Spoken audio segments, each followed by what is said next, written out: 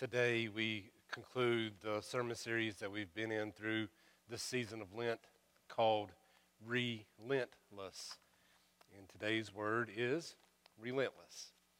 And we're reading from Matthew's Gospel. It's chapter 27, and it's verses 1 through 26. Not only is today Palm Sunday, but it is also known as Passion Sunday. And the reason behind it having both of those titles is that there may be some of you who cannot make the entire journey throughout the week, through Monday, Thursday, and Good Friday, and so we don't want you going from celebration to celebration.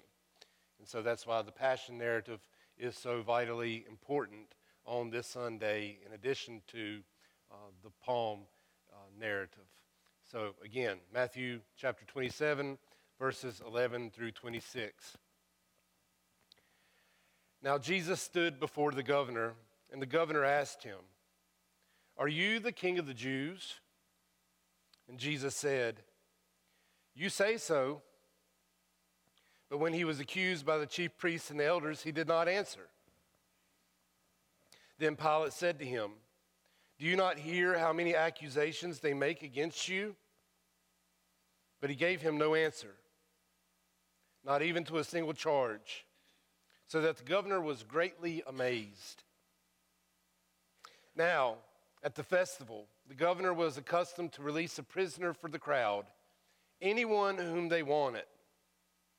At that time, they had a notorious prisoner called Jesus Barabbas.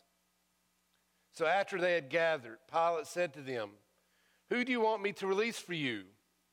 Jesus Barabbas, or Jesus who is called the Messiah?" For he realized that it was out of jealousy that they had handed him over. While he was sitting on the judgment seat, his wife sent word to him, "Have nothing to do with that innocent man, for today I have suffered a great deal because of a dream about him." Now the chief priests and the elders persuaded the crowds to ask for Barabbas and to have Jesus killed. The governor again said to them, "Which of the two do you want me to release for you?" And they said, "Barabbas." Pilate said to them, "Then what shall I do with Jesus, who is called the Messiah?" All of them said, "Let him be crucified." Then he asked, "Why? What evil has he done?" But they shouted all the more, "Let him be crucified." So when Pilate saw that he could do nothing, but rather that a riot was beginning, he took some water and washed his hands before the crowd, saying, "I am innocent of this man's blood. See to it yourselves." Then the people as a whole answered, "His blood be on us and on our children." So he released Barabbas for them. And after flogging Jesus, he handed him over to be crucified. The word of God for the people of God. Would you pray with me, please?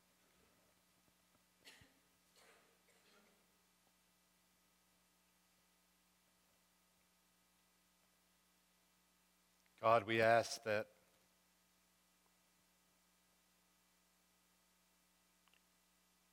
we can hear with clarity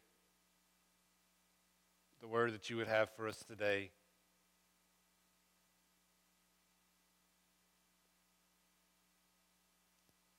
We ask that your preacher be nothing more than just a vessel, an instrument of your grace. It's in the name of Jesus Christ our Lord that we pray. Amen. The parade concludes, and the shouts of Hosanna fade. Soon those shouts will be replaced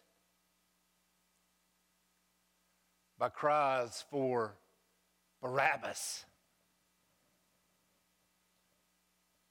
Pilate and his fellow Roman overlords, they have a custom.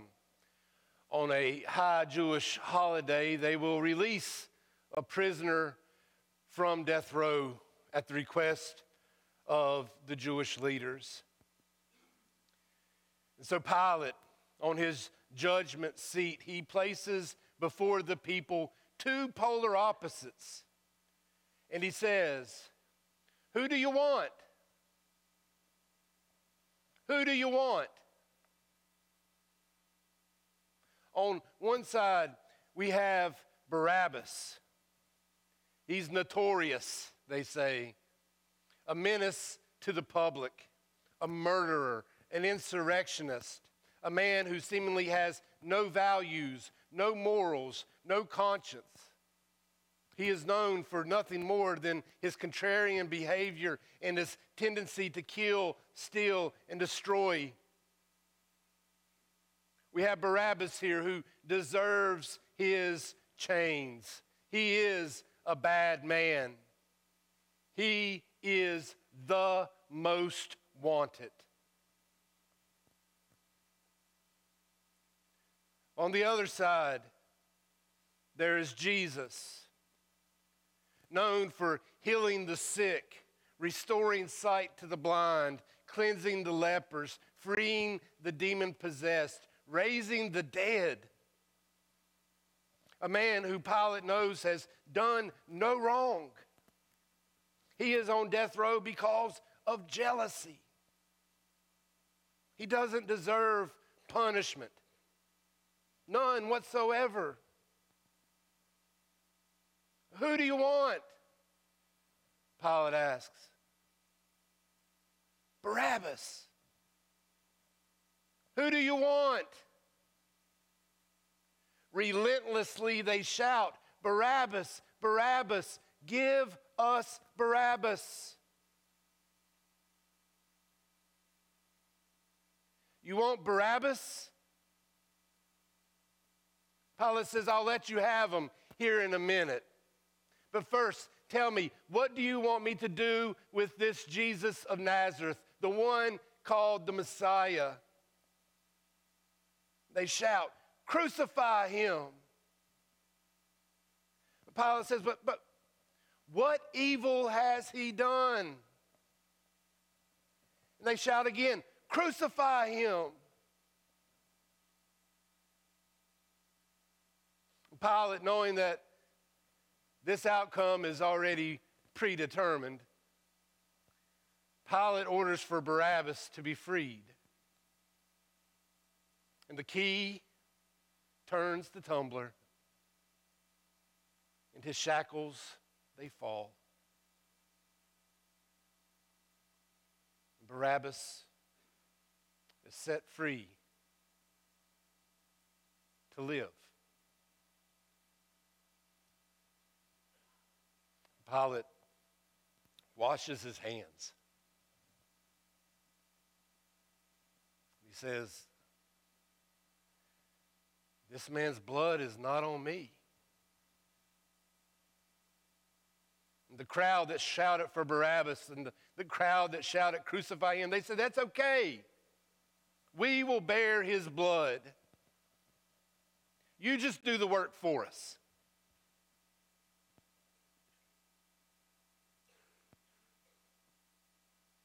And all of this happens without Jesus saying a word. Not a word. He has been called the Word of God. He has been proclaimed as the one through whom all things came into being through with the utterance of words. Yet here he stands on death row, and nothing. They shout, but he stands in silence. And Jesus' silence speaks louder than any words could. by not objecting, by not pleading, by not arguing, by not calling for an army of angels to come to his rescue. Jesus is saying, let them have Barabbas. Let Barabbas go free. I know he's a bad man. I know he's guilty. But let him walk. It's fine. I'll take his place. Jesus knew in that moment. Jesus knew from the onset of time as we know it. Jesus knew. Jesus knew that he would have to be treated like Barabbas so that the Father could treat Barabbas like Jesus. It is not the crowd who cries for Barabbas that sets him free. It is not Pilate with his clean hands who sets Barabbas free. It is the grace and the mercy and the love of God that sets Barabbas free. Jesus loves Barabbas. You hear me? Jesus loves Barabbas. For God so loved the world, for God so loved Barabbas, God sent his Son for Barabbas.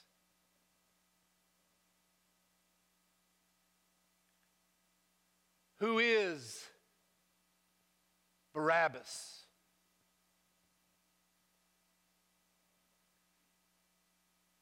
I am.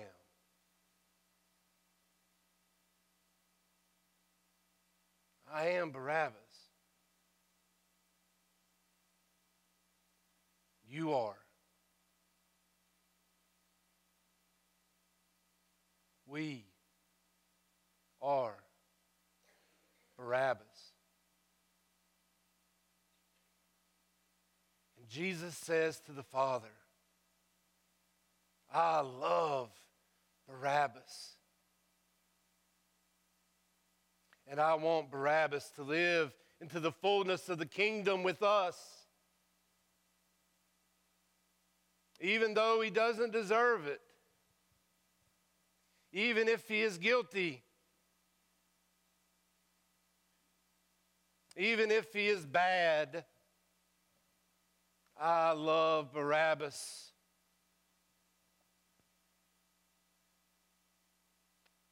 We are Barabbas.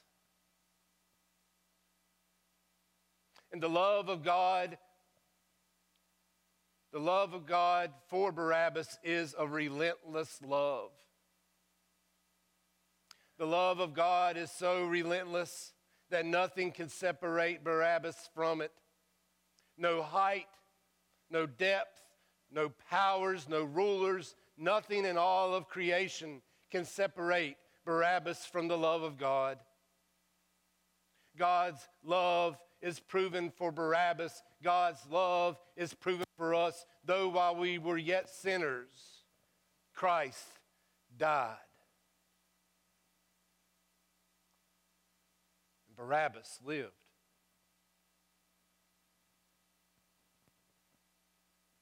Listen carefully. Nobody gets what they deserve. Nobody gets what they deserve.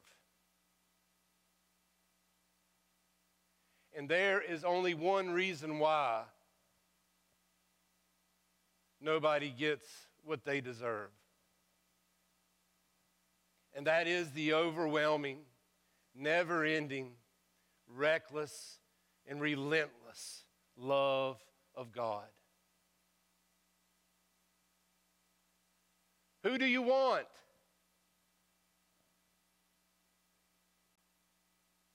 Beloved,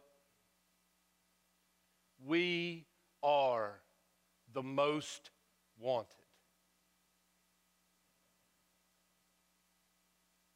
Let us pray.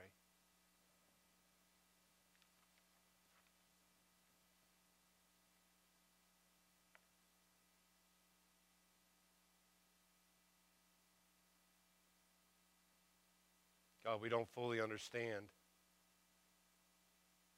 why it has happened the way that it has happened.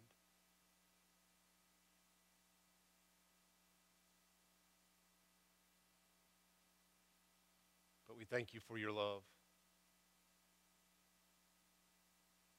that is so relentless.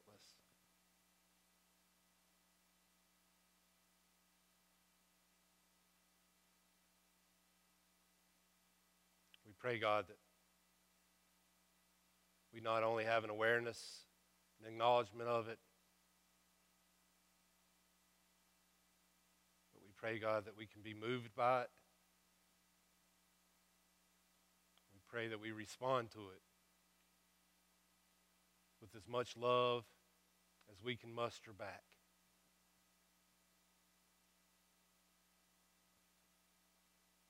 It's in the name of the crucified one that we pray. And all God's people say,